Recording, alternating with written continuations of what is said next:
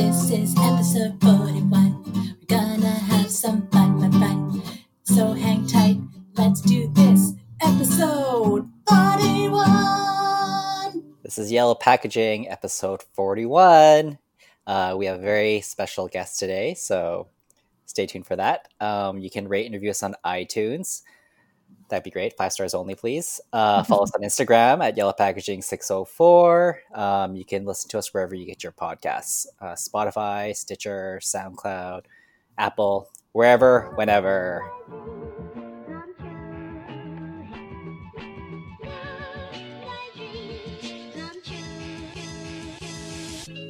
You're listening to Yellow Packaging by Jesslyn and Colton. We're two Asians born and raised in Vancouver, living our lives through the perspective of a growing minority. Our podcast is about nothing, about something, and about everything. We talk about issues going on in our lives, our city, and how that relates back to our place in a Western society. So sit back, listen up, and get a new view on what it's like. And get a new view on what it's like to live in Vancouver. To live in Vancouver.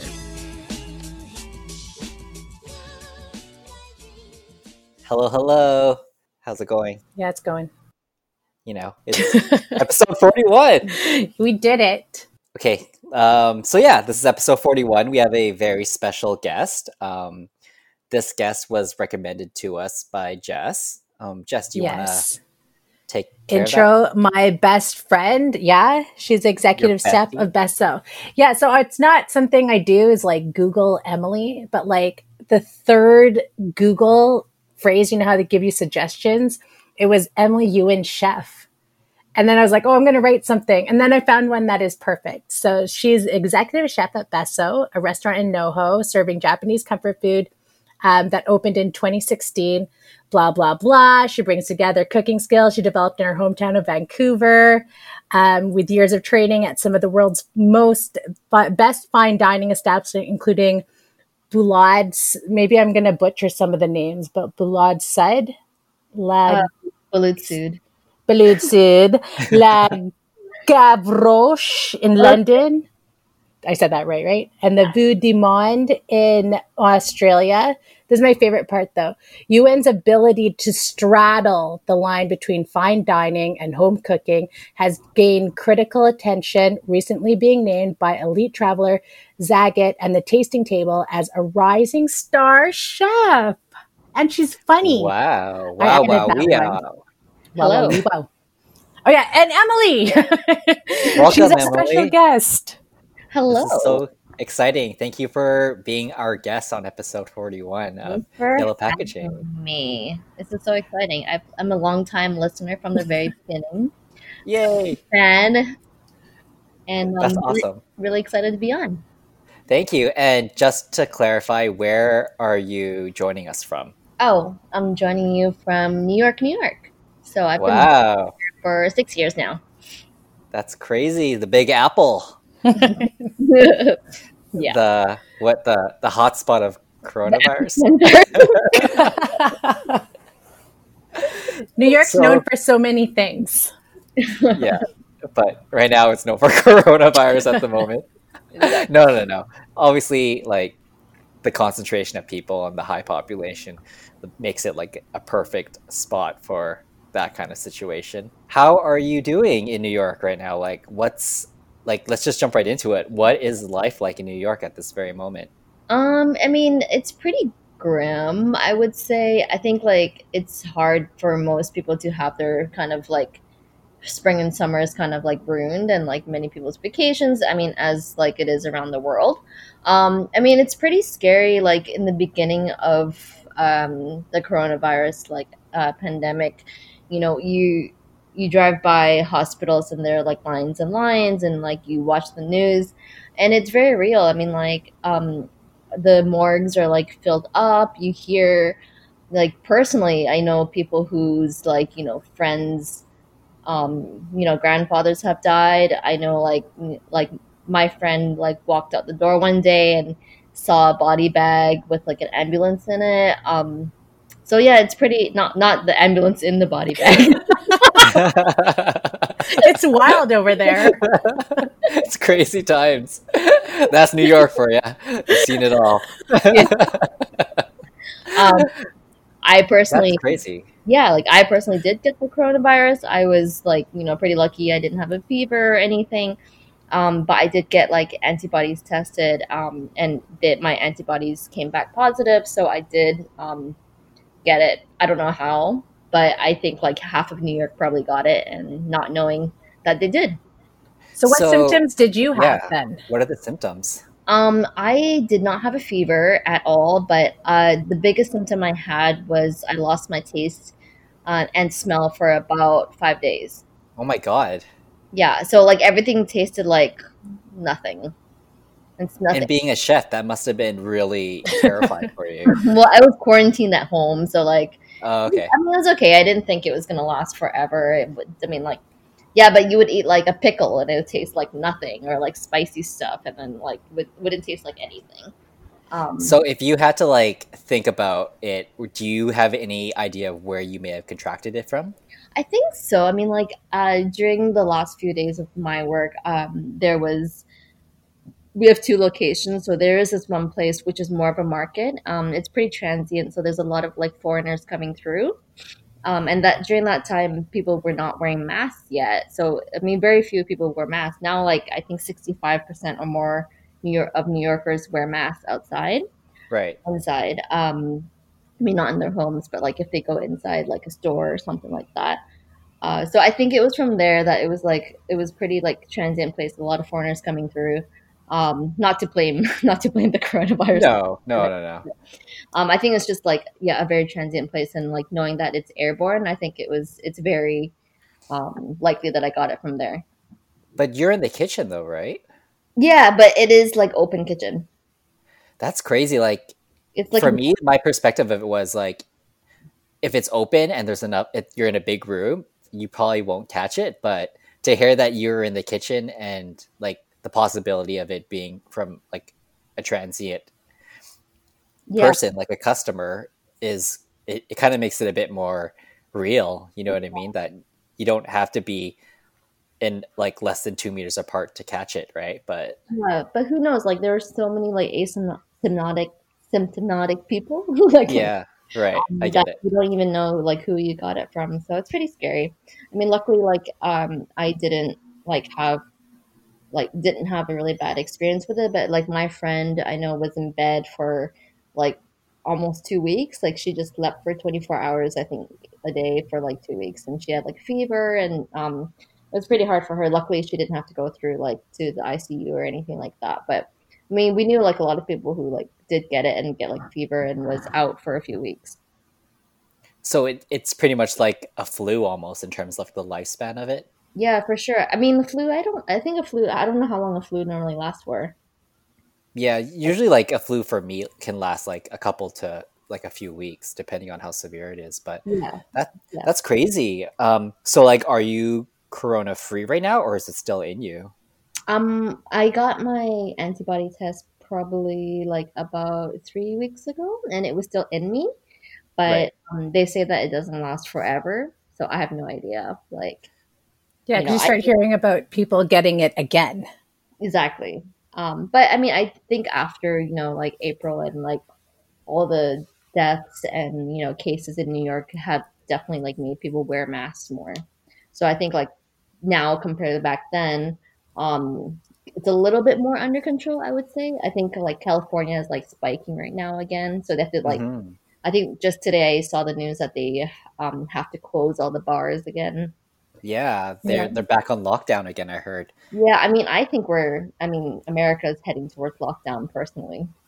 Like the whole, yeah, I don't know if everybody's gonna take it seriously though. It sounds like people are still quite adamant about living and enjoying their summer, regardless of a coronavirus or not. Or their freedom, their Yeah, constitutional rights.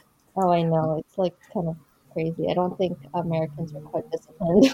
yeah. What are your news sources that you're using to like just see the state of the state?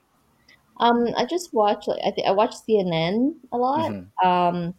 But I mean like just things like here and there on the internet. Yeah. Yeah. Are you like constantly Okay. watching and monitoring the news nonstop, or do you allow yourself like certain times of the day to Um, stress out about it? I think I did watch it a lot in the very beginning when we like were on lockdown, but it just gets to be too much. And I think like everyone else in New York, I think everyone kind of shut it off for a while because it's like it's just too much. Yeah, definitely. It's Yeah. everywhere you look and everywhere you like listen in terms of media, it's that's what it's all about now. If it's not about coronavirus, it's about the Black Lives Matter movement. It's just like very, and I feel Grim. bad for saying this, yeah, grim, but it yeah, and overwhelming, and it's hard to not let that stuff get to you for sure. Yeah. Is New York in phase three or are they only in phase two? We're in phase three, but there's like a lot of some things that are still not allowed. Like indoor dining is not allowed right Hmm. now. Oh, So, but in phase three, like certain things are allowed to open, like clothing stores. So, like you can go to clothing stores, but you can't dine in a restaurant right now. That's interesting because are Jess, are we in phase three or phase four? no, we're like going into phase three. I think clubs are open now. Some Oh, they are. clubs, yeah. Because I have a friend whose husband, he like throws parties, I guess, and he hosts a night, and they're like just little sections. It's just basically another place you can drink. Right. No one's dancing. You stick to the people you came with, and then that's how it's supposed to be. But who knows? I saw photos of people just like piled up in a restaurant, pretty much making out with each other. So That's crazy. Corona. It seems Yeah. like our phase three is different from New York's Yeah. phase three I then. was gonna say like even my friend who I was talking to in like Nevada, his like their phase three is different from New York's phase three. So each like state is different. Right. So, I mean that's the problem um, right now. It's like there's no yeah. regulations. So as a chef, are you still working then or what is your current situation? I am still working. We were doing a lot of, luckily through a couple charities, they Hmm. were able to kind of donate to us, and we were able to have the money to kind of feed a lot of frontline workers. Oh, that's Right. great. Um, That's awesome. yeah, I mean, like it gives us something to do. It helps like sustain the restaurant. Um, I mean, like, yeah, it helps like pay part of the bills. But now that's like kind of ending, and we're just doing takeout and delivery. And how is that side of the business doing? Like, are a lot of people doing It's takeout and delivery right not now? it's I mean, we're not made for, like delivery takeout, so it's not Mhm. like, not the same as before, as like, we don't generate the same revenue as what you would as like with like indoor dining at all. Yeah. So yeah, That must be that's pretty stressful. yeah, that is pretty stressful. I think like a lot of restaurants have permanently shut down. Um, Hmm. Also, like the government aid has like not been great.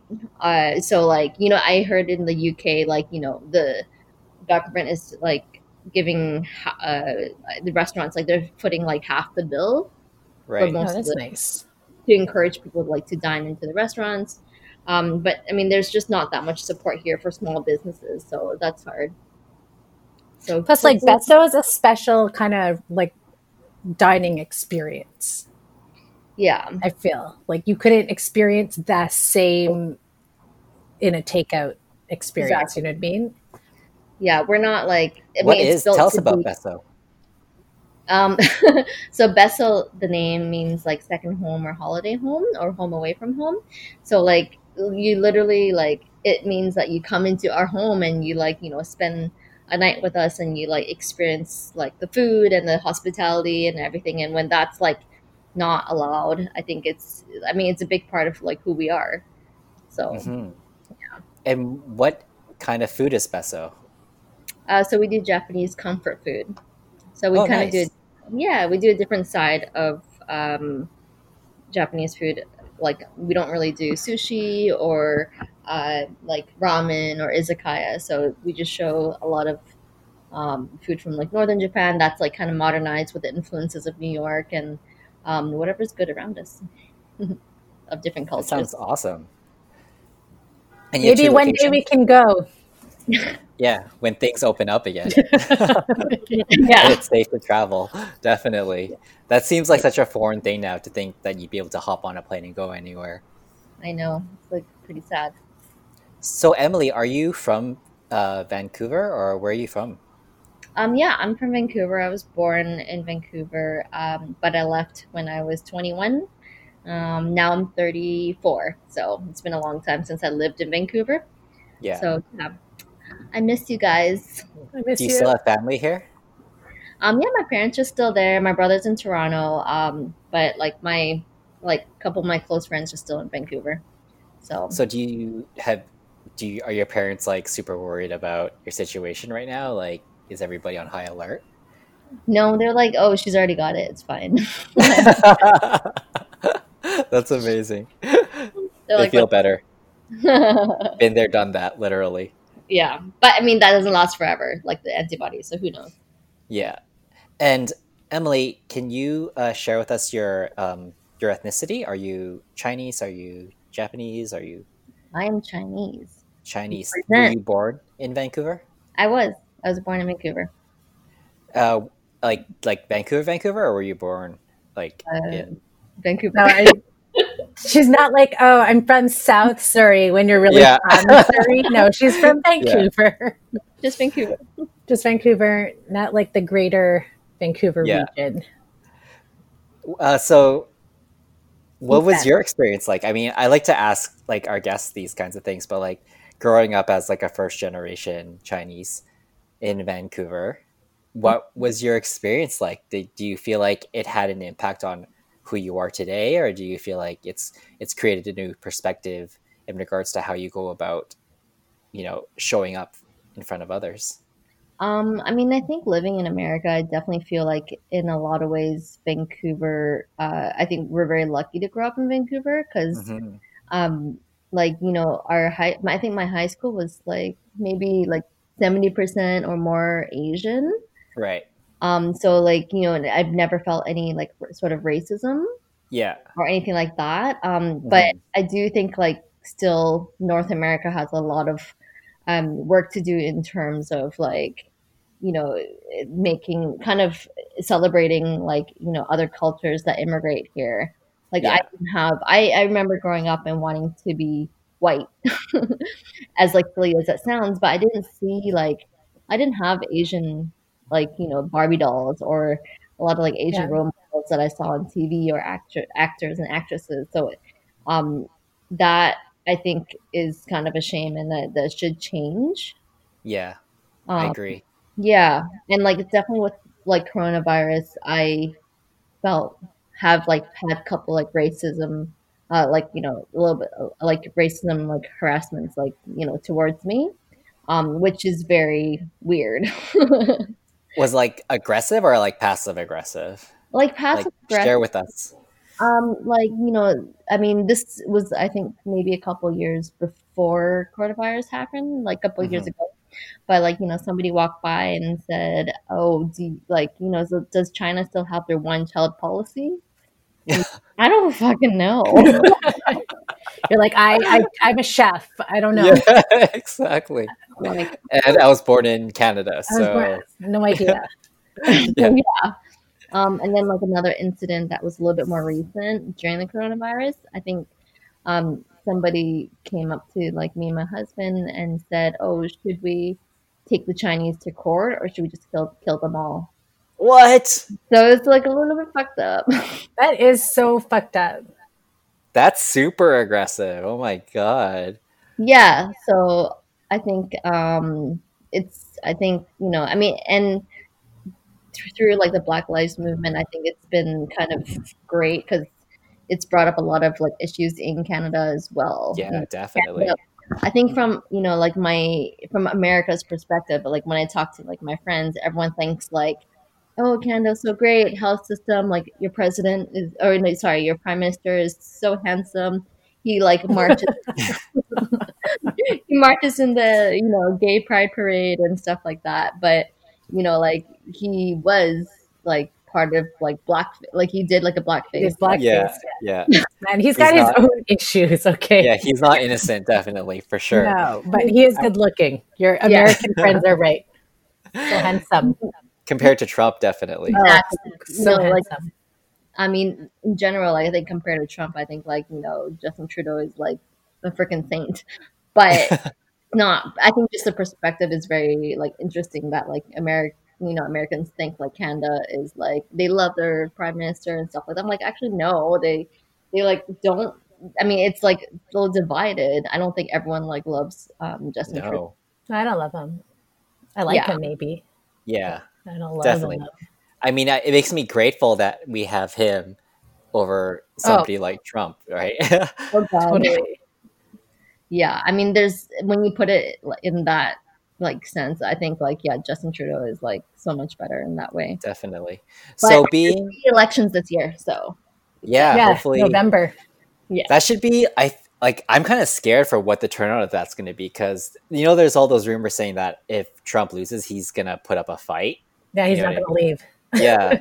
So it's just like insane to think what else does America have to go through that they haven't already been through now, like with coronavirus taking over the country and then the Black Lives Matter movement. And then like, say if Trump doesn't leave, like that's going to be another huge wrench thrown into the country of drama. You know what I mean? How can he not leave though? I don't know. Like, he's like, you take the West Wing, I'll take the East Wing. Or like he'll get all his gun-toting rednecks to shoot the place down. Yeah, shoot the place down or something. I don't know. We don't live there. I don't. Yeah, exactly. That's what I think. So, but I'm curious to know. Yeah, you'd be surprised because I mean, like, I did not think he was gonna he was gonna win in the election 4 years ago. It was quite the shock. So yeah, I just feel like you never know. Is your husband American or is he Canadian? He is American. So how is he like what is his perspective on the whole like election situation and like Trump being elected? Like is he taking voting seriously? Like what is the attitude around voting this time around? I mean, I think New York is quite progressive. Right. I think like in a way I think like Trump has kind of like stirred up a lot of young people to kind of vote and make a change. Yeah, definitely. So I think that's like one positive that has come out of it. Like I think people are like really pumped to like make a change. So like I think so many more young people are going out to vote as opposed to before. Right. I agree. They care. Yeah, especially in this day and time, it's so important, and they're actually seeing the importance of it for sure. I definitely think like people were a little bit more laid back because no one thought like Trump was going to win. Yeah, definitely. I hear you. Yeah. Okay, so I know we're on a limited amount of time, so I just have one question, and then Jess, maybe you can kind of fire off any other questions that you have. Yeah. So my question was, okay, being a female, born in Canada of Chinese descent, and then also in an industry that's mostly male dominated and can be quite can be known for its toxic masculinity as well. And you having worked in London and now in New York, do you feel like because of who you are, you've been discriminated against, or you've had to struggle or work extra hard just to make your claim to fame in a sense? I'm definitely not famous. Google says you are. You're like the third hit. Exactly. Don't be modest. I'm not famous. You're a big deal, okay? I definitely feel like I've had to fight harder.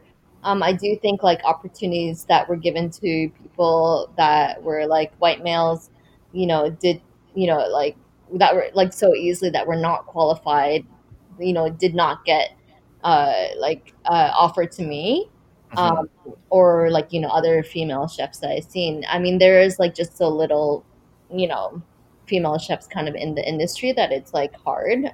Yeah. But I do think like women in our industry kind of get like they kind of get overseen and not taken seriously. from jokes to kind of, like positions, and like, so it is like harder, I think, for a woman to be at the top in my industry. So you Um, definitely felt that. yeah, for sure. I think it's not like a secret. I think like definitely like felt that I was qualified for certain like positions, and it was never offered to me.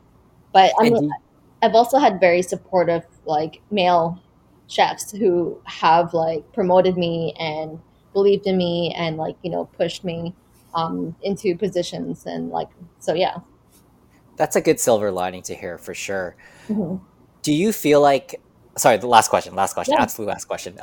Do you feel like absolutely. because of your Chinese Oriental descent that you like because you're working in at Besso, which is Japanese comfort food, do you feel like you're being pigeonholed into a type of cuisine because of your color of your skin? Not at all. I think like I chose to work in Asian cuisine. Hmm. And together with the owner, Maiko, she's very like, she's another Asian woman as well, and I think we are not very like, we chose to cook Japanese food, and we chose not to cook like traditional Japanese food. So Right. we're able to kind of leave it up to our interpretation in a way Yeah. within like the theme of the restaurant. So yeah, no, I mean, I think like coming to New York, especially like seeing so many like Asian chefs, I think it's been great, and a great like exposure as well, because it kind of brings me back to my heritage, and like I worked in French food for like many years up until now, and I think it's made me kind of more like a lot more proud of like who I am and cooking Asian food and going back to kind of my roots. Yeah. Well, so I think it's very important to for me to do that. Yeah, I think that's awesome. And also like your experience also gives you a new take and provide a new perspective on what Asian food can be like as well, right? Yeah, exactly. And I think it helps me like, or helps us kind of relate more to people who are eating Japanese food for the first time or our food for the first time. We try to kind of, yeah, like introduce people to like this kind of new type of cuisine that we're cooking. Right. Yeah, different side of Japanese food. That's Yeah. amazing. I really want to try your restaurant now. It's so Yeah, good. 22. Yeah, maybe. Okay, cool. Jess, do you have anything on your end that you wanna? Yeah, I did. Well, you kind of touched on it because you've lived in so many different countries now, Hmm. in different cities. And I guess it goes back to, being at the other end of racism and discrimination. Is there a city that was maybe worse than the others? Because, like, between Australia, the UK, and New York, I would Hmm. say there's a lot of white people there. Singapore, probably there's a different kind of racism, I think you might experience there. I would say like Singapore is probably more like Asian racism. Is that like people didn't like people from China, Yeah, I from can like see that for mainland sure. China. So they're discriminated against a little bit there. But I would say the most racism I felt would be in New York. Wow. Yeah. Yeah, that's I, surprising, actually. I would have thought like Australian. Yeah, same. no, I like never felt any sort of racism there, and like there was like not that many Asians there. No, I like, yeah, like I never felt uncomfortable or like anything was said towards me, if like, but there's been times here where people are like maliciously saying things to me because of my race. So how do you respond to that? They're like all up in your face. Well, I mean, they're not all up in my face. I think most of the time you are shocked. So like Yeah. I like when it happened to me, I like can barely process what happened, and like the moment has passed. So I feel like I'm left with feelings of like anger, like regret of like not saying something, not standing up for myself. Um, Hmm. yeah, like sadness, and but like you just like the moments like kind of happen so fast, you don't even know what to do. Yeah, I hear you. And I think I the best know. is to kind of like talk about it. with like your other friends, because then they are probably, especially like people of color, that they're probably going through the same thing. So when someone yelled some racist shit at me, I also know what you felt like. You're kind of stunned, and then 5 minutes have passed, and you're like, "Well, who do I tell this to? Yeah. What hotline do I call?" There's no hotline. No. And then you're just like, fuck, people are shitty. And then you're like, oh, I should have said this. I should have said that. Oh, damn it. It's like, then you think of all the comebacks that you should have thought of saying. Exactly. And then like, oh, the next person, he's going to get everything from that last person. Exactly.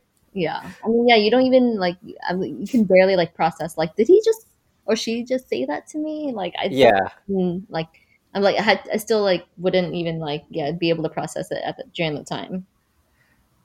So at this very moment, are you on high alert every time you're out and about? No, I feel very safe. Okay. That's what's most So do you have a lot of disses in your back pocket now? Like, your mom. That's what your mom said last night. I mean, I think I can't live life like that. No. Just that's read back there. That's why you save it on your phone, and then you'd be like, "Hold on one moment, let me get my phone. Let me bring up my notes." Sorry, what do I say when someone's being a jackass? Your mom. No, definitely. It's as long as like you feel safe still, even though you've been a victim of like blatant racism. Mm-hmm. I think like learning how to cope with it and not let it ruin your quality of life. I think that's very important. Yeah, I mean, I think especially with like, the protests, which are still going on in New York. Which is good. Yeah, the protests are still going on in New York. I think there is like a lot of people who are taking matters in their own hands. Right. So I think people are a little bit more afraid to kind of like speak out how they feel if they are racist. Mm-hmm. But on the opposite end, like my husband has gotten like white racism, if that makes sense. I get it. Like he was just walking by a protest, and like another white girl came up to him and said, "Oh, you should be ashamed of yourself." And he's like, "What?" Like, I'm just trying to eat a bagel. Yeah. So it's like, no, that's not the way to go about it either. It's like, no, definitely not. That's did he just start laughing? It's like, I have no idea what you're talking about right now. Yeah. He's like, "You're white too." Yeah, exactly. It's that white guilt that's definitely showing through in those situations for sure. So I think some people are doing it right, like peaceful protests, but some people are just like taking it to extreme, like looting and rioting, and like you don't attack every white person. No doubt. Yeah, that's definitely on the extreme end for sure. Yeah. And she's probably just trying to make up for her own shortcomings by taking on other people for sure. You my brother. I'm ashamed of you. Yeah. All right, cool. Do you have time to go over maybe a topic, or should we? Yeah, let's go over a topic. Okay. Because it's Jess, like 8:30 your time. You go to bed, what, 9 o'clock over there? No. Like 1 a.m. Okay, just checking. I have Indian food waiting for me, so. Okay, let's quickly just bang out a couple topics, okay? Let's do it.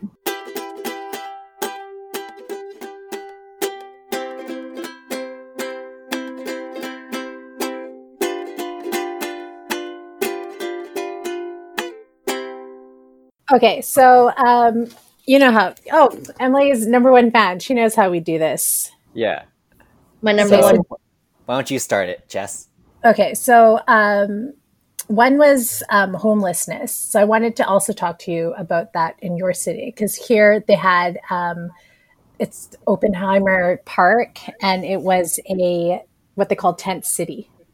So back in May of this year, they had dismantled the park, and the city, without telling other residents in downtown, had purchased 2 hotels. One's a Howard Johnson on Granville, and the other one's Buchan Hotel on Harrow, so in the West End. So they Okay. dismantled them and then they started housing them. So what's happened now is, sure, they have a home, like they've got a roof over their head, but now they're like doing all their tent city shit like in Yaletown or in the Hmm. West End. So now Yaletown residents are pissed because they're finding like discarded needles in the parks. There's open drug use in the parks. They're Yeah. finding human feces at these parks. Hmm. Hmm. And BC Housing says it'll get worse before it gets better. So there's a park like that. Park is Emery Barnes Park, and that's on Seymour and Davie.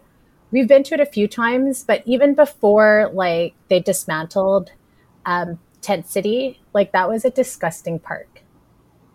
Just from all Like, do the you know what park homeless I'm talking about? issues. Yeah, it's like the homeless people. I don't know. Maybe they're not homeless, but they just like straight up drinking. Yeah, definitely. I know what you're talking about for sure. It's like, yeah, so disgusting. But it was like Yeah. something the city did not talk to the people about, like in those neighborhoods. Like, do you think the city knew that that was going to happen, or do you feel like it just kind of happened and the city just wasn't prepared for that kind of Maybe they weren't prepared. They outcome? figured they have like housing and they'd stay in their housing. Yeah. Because this is also to help the spread of COVID. Because like the tent city, they're in like close Yeah. proximity. There wasn't stations to wash hands. And now they've got access to bathrooms and a roof over their head, but they still like spill over into Right. parks. Yeah, definitely. I feel like the situation in Vancouver, downtown Vancouver specifically, the homeless and drug addict situation is getting worse, and I think it's because they've been dismantling like the tent parks and they don't have any other place to go, so they're now spreading out But they over do have more places to areas. go. But how honest is that though? Like, are they saying they have a room for every drug addict or every homeless person that's in the Well, they city? have at least like 300 plus rooms Yeah, available between the two yeah. hotels. But I feel like there's more. I feel Yeah, like what it's a larger population to that. I don't know. So I Like I get was where you're coming reading, from for sure. there's comments like in some of the news articles, and they're like, ship them back. Because obviously, not all of them are from Vancouver. It's like, how could you even ship them back? Yeah, well, that's what they did when the Olympics came, right? They put all the homeless people on a bus and shipped them to, I think, was it Victoria or did they ship them to Edmonton? Like, Okay, put them in Edmonton. Edmonton is shitty anyway. They won't even notice. but are you on that same, are you of the mindset that we should just ship them out? No, I'm not. Obviously, they need to tackle like the bigger issue, which Yeah, is like mental illness and addiction. yeah. I They don't can't know if just there's sweep it under the rug by like shipping them and putting them on a bus and shipping them out somewhere. It's just sweeping it under the rug or throwing it to somebody else and be like, "Here, that's your problem." Like exactly. the root of the issue is that there's no proper funding or resources available for the homeless and drug addicts to actually deal with the root of the cause. Right? Oftentimes, it's a lot of mental health issues. Drug addiction is obviously rampant downtown East Side, and there's not really a proper source to deal with it. Like if you look in Europe as well, the way they deal with it was by legalizing it and giving them like a safe space to do drugs. Hmm. You know what I They mean? have safe spaces to do drugs too. They've got Yeah. the injection sites. Yeah. I just feel like it's maybe we're going about it the wrong way. I don't know what the solve is to be honest, but I'm just thinking the way we're doing it right now is not working and it's creating this divide between the haves and the have-nots, you know what I mean? Like living where I am, like I'm pretty much in the heart of it. Oh yeah, you see feces like every day.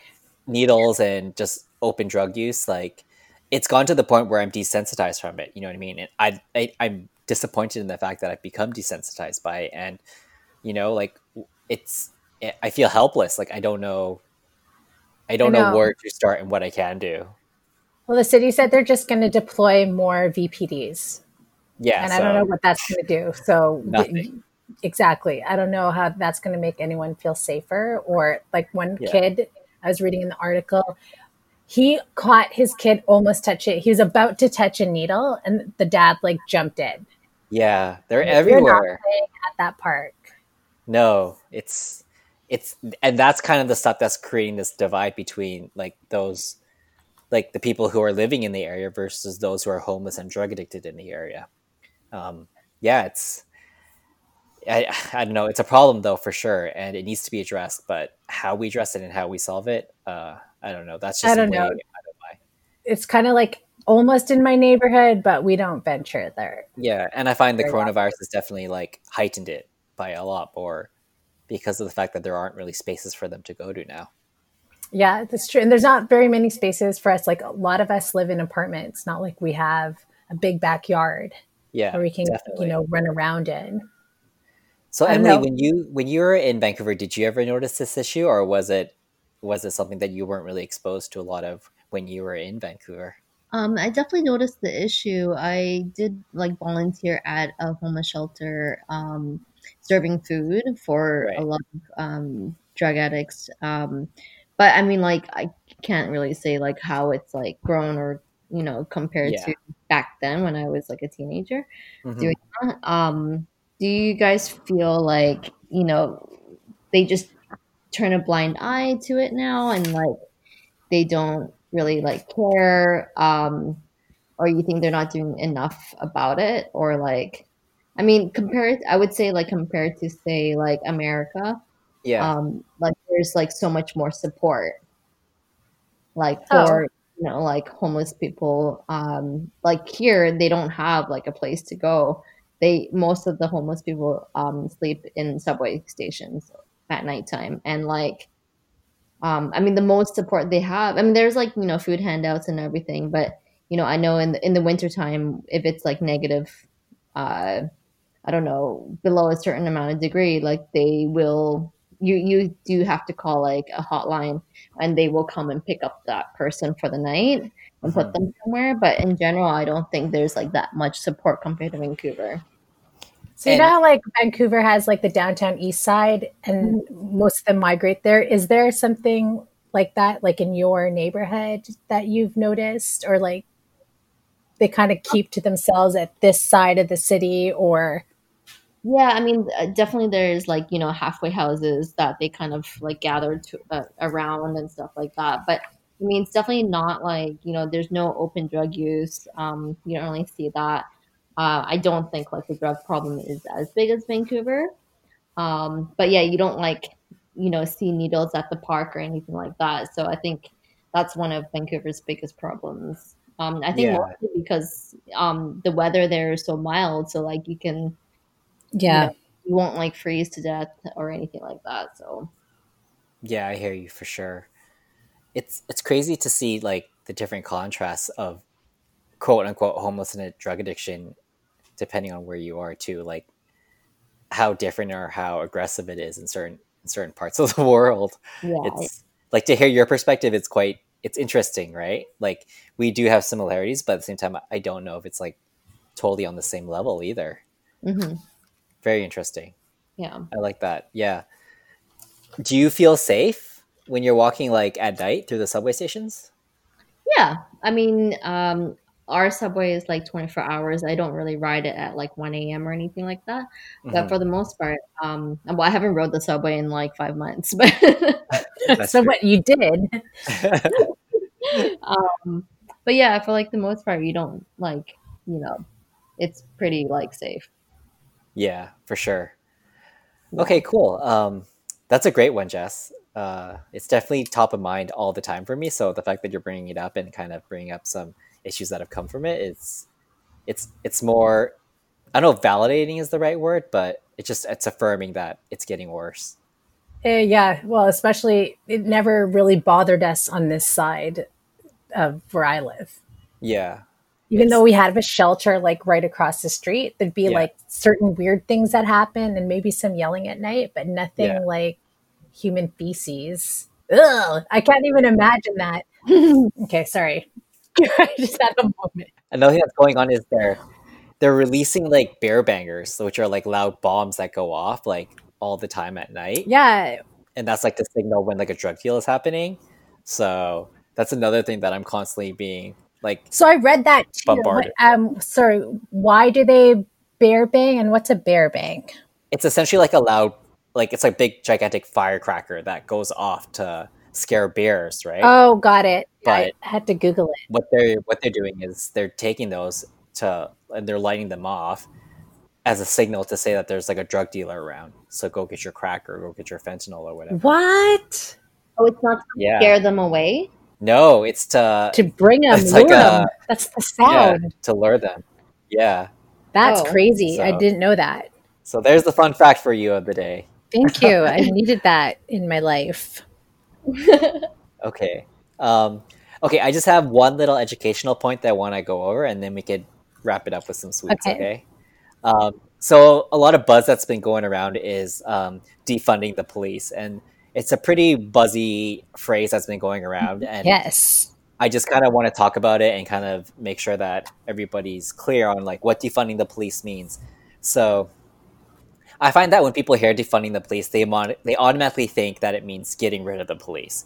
But defunding the police really means just reducing the budgets and power on both a local level and provincial or a state level, and in like reinvesting that money into other areas that people could need, like poor communities or areas that look to help and provide public services to those in need.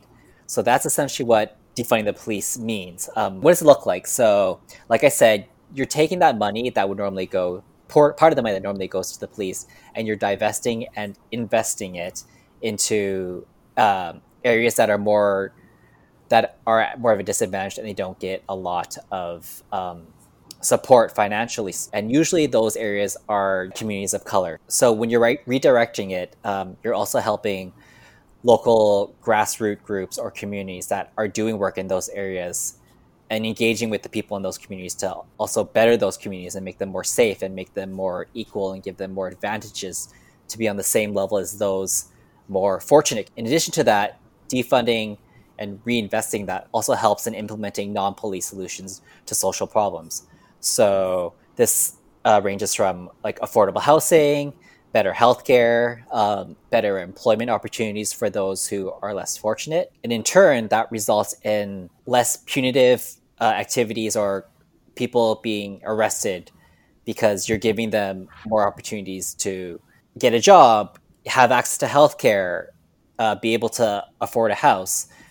So you're kind of giving them more opportunities to join the society in a more level playing field. In addition to that, when you reinvest that money, you're also giving them more opportunities to have their mental health taken care of. So more counselors, for example, more trauma services being offered, more anti-violence programs, as well as after-school programs for the kids. So why should we defund the police? Well, right now, everybody's saying we need to just reform the police and change the way they're working. But changing the way they're working isn't really going to have a major effect on improving these lesser fortunate communities. So just to quote this article that I found off Instagram, they said policing reforms or procedural reforms are changes to police department protocols like implicit bias training, mindfulness, and police community encounters. These procedural changes cost cities millions and even billions of dollars, like in New York City. Minneapolis was a model for a progressive policing reform, but those efforts have been ineffective in stopping police abuse. In the last 40 years, police power and jurisdictions have expanded massively, especially in poor communities of color. So we have clear examples of how reforming the police does not result in improving the community of color or communities that are less financially stable. So how about what does that mean for like our police then? Is that what you're getting to? Like the VPD? To kind of sum it up, police in general, when they were invented, they were pretty much invented to serve and protect. Yeah, to serve and protect. But the history of that was also to manage the slaves back then. So the history and the foundation of police is already flawed because their whole original purpose was to manage people of color. You know what I mean? And to keep them on a tight leash. So police should only be doing what their main goal is, which is, like you said, to serve and protect. They shouldn't be going into areas that don't really require them, like dealing with drug addicts. Like they're not trained to do that. They're trained to like help people in violent situations, but not to impose violence on people who as a way to solve things. Does that make sense? Yeah. So by taking those funds and focusing it on different areas where we can actually help people in different ways besides using the police, using violence, using incarceration as a way to solve things and solve problems is a different way to approach it. Does that make sense? Yeah. Yeah. So Yeah, that's kind of like the gist of what defunding the police is all about, is kind of like relooking at how we go about the police in general, what their main responsibilities are, and why we need police to deal with certain situations. You know what I mean? So, yeah, that's kind of like a really quick run through of what defunding the police is all about. If you want to get involved with that, or reach out, there's some suggestions, which is demand that city councils and mayors kind of relook at and reprioritize the budgets that are meant for police. Reach out to your mayors to de-escalate the police forces. Also, reach out to just the city and ask them what like the budget is and what they're doing in regards to defunding the police and working at ways to change the way police go about dealing with certain situations in your community or in your city.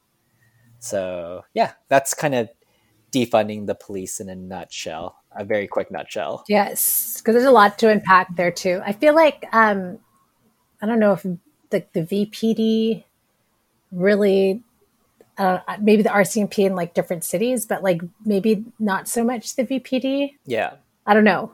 What did your article? Yeah. What did they talk about that? Because I know with like the paramedics, there's an article that came out where they're like, don't defund the police. They're there to protect us when we have to take care of like a mental health issue, patient, or a situation. Like they're there to protect us. So they work together. Yeah, I think we really have to question like, what are we using the police for exactly? You know what I mean? Like, do we really need a police officer to deal with mental health issues? Can we use somebody else? Like, will a therapist help? Will a counselor help? Will a psychologist help? Like, do we have to resort to this brute enforcement, like this physical enforcement to deal with situations? You know what I mean? Are there other alternative, more peaceful approaches to dealing with that? Okay, yeah. Like, obviously, if they're violent, then of course, like there's solutions for that. But I think in this situation, it's a lot different because not every mental health call through 911 requires like a police officer beating the shit out of somebody and then locking them up in jail. I know. Did you see that poor woman, that nursing student? Someone had called one of those like wellness checks or something. Or her boyfriend. And she like stepped on her head. Yeah, what the? And that dragged her out of her room. Kelowna. Yeah, so I'm just saying, like, I think we need to really relook, just like how we're relooking at everything, the police is another thing that we need to relook at in regards to how we're approaching it. So yeah. Also a really interesting fact, I think, over here in America, like people, police are like retiring and resigning at like a really rapid rate. So I think like morale is really down. They don't agree with like what's going on when it comes to the Black Lives Matter movement. That's like pretty interesting to see. Like, like a lot of like police are resigning from the force. I mean, this is like many years of like having to kind of break apart and rebuild again. So I'm not surprised that like the police are kind of resigning and questioning what their purpose is now, or like what the actual role is of police. So, I mean, like the police situation in America is definitely a lot worse. I feel like a lot of attention is being placed on that. So, like, how do you feel, Emily? Do you feel safe around police? Like, what is the general morale there in New York City with police, the NYPD? I think the general morale is they don't give a fuck about the police. All right. Yeah, I don't think they give a shit at all, like about that. Because I mean, there's just been like, even since like George Floyd has like been murdered, like I think there's just been like a lot more people who have been like, Black lives that have been like killed. So like, there's definitely like, they're comparing the riots to back when, the Stonewall riots when like, it was like really bad back then. Yeah. But yeah, I don't think people care about the police at this point. I mean, like if something was happening, it's like hard. It's hard because like if somebody broke into my house, I would call the police. Exactly, because that's how like, the system is built. Yeah, exactly. So with like so many other people, but then at the same time, they're like protesting. Yeah, for sure. So that's it's kind of tricky, I would say. I hear you. I think like defunding the police is a good step towards like reform and like just like better things ahead. Definitely.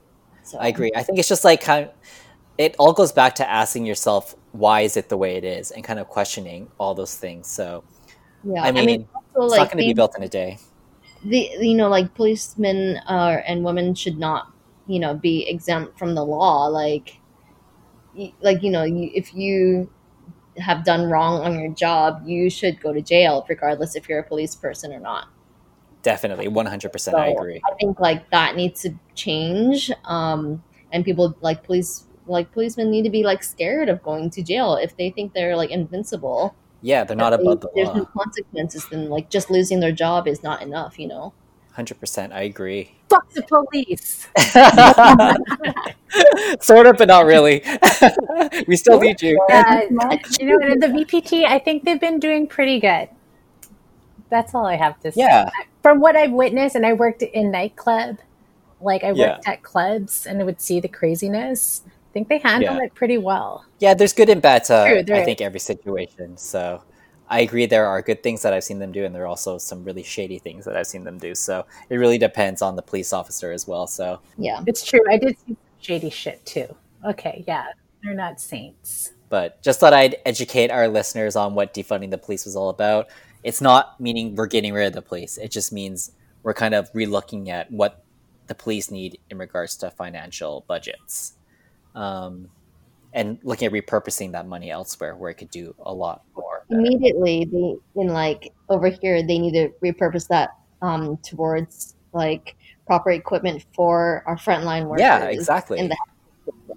I think they were saying something. They were comparing like I think riot gear is I don't know like $100 or something like that compared to like the proper equipment needed for like healthcare workers is like $20. Yeah. So I've seen those. Yeah. It's crazy. And when you see put in that perspective, it kind of makes more sense in regards to what defunding the police is all about. So exactly. For sure. Okay, I know we went a bit over, so I apologize. Shall we move on to some sweets? Yes, the sweets. Okay.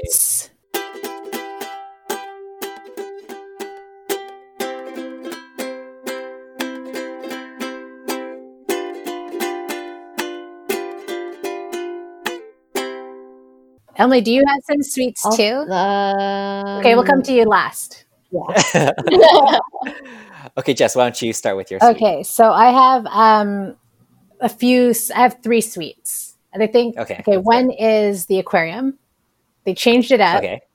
So I don't know if I talked about this in the last podcast that we went to the aquarium. No, I don't think I did. Okay. So or maybe you talk to me first. So they changed it up. So now the flow is different and you're outside and there's more space to do things other than what was it before? It was like you had to go through the Amazon. So everyone would get stuck lining up to go there because it's like one flow traffic. Mm-hmm. Anyways, it's like way better now. And everything is easy. Like me and Isa, we had so much room to just like walk around, stay in sections longer. The way they have it set up now, it's amazing. Like it feels like a private event. I like how they scattered the times. Like you have to book it online and then you see people cleaning constantly, which is awesome. Yeah. So then we went to the water park afterwards, which is another recommendation. Because now they have it open and because Stanley Park is still like they've closed one of the lanes to car traffic, there's still like no one there. So again, Isa, we didn't come close to anyone, and Isa just ran around freely. So that's what I got one more, and this is for everybody. It's not Vancouver specific, but tides-forecast.com. So this one you can see when there's a low tide in your city. And we've had the opportunity, like Isa and I, we've gone to Spanish Banks and we went to see the tide pools and play in them. And it's just so much fun. So Yeah, especially when the tides are really low like that. super It's like low. the beach goes for miles. Totally. And like these little pools have like animals or living things in them, like shrimp. We Yeah. didn't see any fish or anything like that, but we saw some crabs, like little crabs and Fun. shrimp. So that's something I think you should do. Just go out there. I love those sweets. Yeah. Those are amazing. That's all. That's all the sweets I got right now. Cool. Emily, do you want me to go next or do you want to go next? I think I've got a couple something. Yeah. All right, let's hear it. I mean, like I said before, I think a lot more younger people are, because of like, you know, how crazy, you know, Trump is. I think, Go on. I think, yeah, a lot more younger people are like making a change and like voting. And I think like they understand the power of voting now. I know, it's awesome to hear that. Yeah, so I think people are like, you know, younger people are going out and voting, whereas I don't think they cared before. So I think that's such a great thing. Yeah. So this is like old news now, but remember when he had that rally in Oklahoma? His like campaign manager, I think it was like, "Oh my God, like more than 1 million people booked." And it was like a bunch of kids like on TikTok had gone and like spread the word, like go reserve seats at this rally. Did you Yeah, the guys see K-pop that? stands. The K-pop stands, yeah. The TikTokers, yeah. See, like they're That was awesome. doing it in their own way right now to take Yeah. take the old people down. The old white man down. I know, I love it. Go young people. You're really annoying Yeah, sometimes, exactly. but sometimes you're okay. Yeah. I agree. Awesome. That's a great one. Do you have another one, Emily, or was that it? I think, you know, through quarantine and the coronavirus, I think a lot of people have kind of, I would say, reconnected or maybe have gotten closer to their parents. Oh. Yeah, I agree. Feel like a lot more people are appreciating their parents and like the older generation, and like kind of puts into perspective that you could lose them, you know, and that's very real. So I think it's been nice. I mean, I've personally talked to have called my parents a little bit more during this time, and I hope like, yeah, a lot more people have too. So That's sweet. I like that one a lot. It is a good one. I'm going to call my mom now, so I got to go. Great sweets, Emily. I love those. Oh, thanks. Okay, so to finish it off, I have two sweets, one on a local, one on a more global level. On the local level, Jess, you're going to love this. Vancouver Public Library branches are reopening Tuesday. What? My favorite place. Yeah. I don't know if it's going to be my favorite place anymore, though. But who knows? We'll see what happens. But as of July 14th, Vancouver Public Library is going to start opening up their locations. And one of those locations is the one that we go to downtown. Yay! Hey, does that mean that the studios are going to open too? Yeah, maybe, or maybe not because of the whole COVID situation. I still read more into it, but I just heard today on the news that they will be opening as of Tuesday. Okay, so that's local. And then on a global level, I'd like to recommend a podcast I listen to called Unfictional, which is a KCRW podcast. And the episode that I heard recently was called The Rescue. And it's a really good like documentary news podcast about just people's stories. And this one in particular was about a nanny who recently passed away. Her name is Svetlana Lucasan. Okay, yeah. And she came from the Philippines, and she was kind of sponsored to come and work in America through like her cousin or something like that. Yes. As a nanny to kind of maintain the house. But what ended up happening was the sponsor, her aunt or her cousin, ended up treating her like a slave. And it kind of breaks down how she was treated as a slave and how she escaped slavery essentially through her family. But it was just a very touching story about how family oriented and how dedicated the Filipino culture is when it comes to blood. So I highly recommend you listen to it if you have a chance. It's a really touching story, and it just, I don't know, something about it just really made me respect the Filipino culture a lot. So if you have an opportunity to listen to a podcast, the podcast name is Unfictional, and the episode is called The Rescue. So please listen to it. Did it make you cry? Teary-eyed, yeah. It's very touching. Did it have a good ending? Yes, a very good Okay, because I ending. can't do anything with like a bad ending. My Okay. heart can't take it right now. Not now. Not Okay. now, but yes, I want to listen to that one. It's an uplifting story. So Okay. just yeah. All right, I guess that wraps up episode 41. Wow. Emily, I hope you had fun. I had so much fun. You guys are the best. No, you I'm are. sorry that we took a bit longer than what we originally planned. I hope your dinner is still available and warm for you to eat. It's probably like not. Oh, I'm sorry. Okay, well, so one thing, check out Emily on Instagram at Chef Emily Ewan. Also, Yeah. What's the Instagram handle? Episode NYC. Yeah. And then just Google her. She's a third hit. It's like someone's husband, something got married, and then Emily Ewan Chef. She's the third one when you type it in Google. And her last name is spelled Yuen. Oh yeah, that's right. So Emily. And my address is address and phone number, please. And your SIN number while you're at it. So yeah, thank you so much, Thank Emily. you, I hope you stay safe and stay healthy in New York City. And sexy too. Yeah, stay sexy. And hopefully we get to meet in person. We get to see each other either in Vancouver or New York City and get to taste all the lovely food that you create. Emily, can we have you See back you. on again? Yes, I would love to come back on. Yay! Yay! Hurrah! On that note, sing us out, Jess. All right, here we go.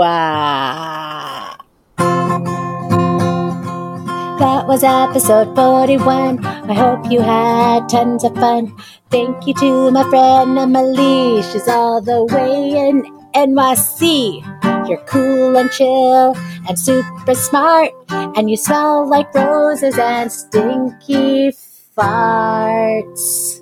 That was really nice. Thanks. All right, that was episode 41. Rate and review us on iTunes, 5 stars only because we're sensitive. Follow us on Instagram at yellowpackaging604. And remember, you can listen to us wherever you get your podcasts. Stitcher, Spotify, Apple, SoundCloud, wherever, whenever. Bye-bye. Bye-bye. Bye.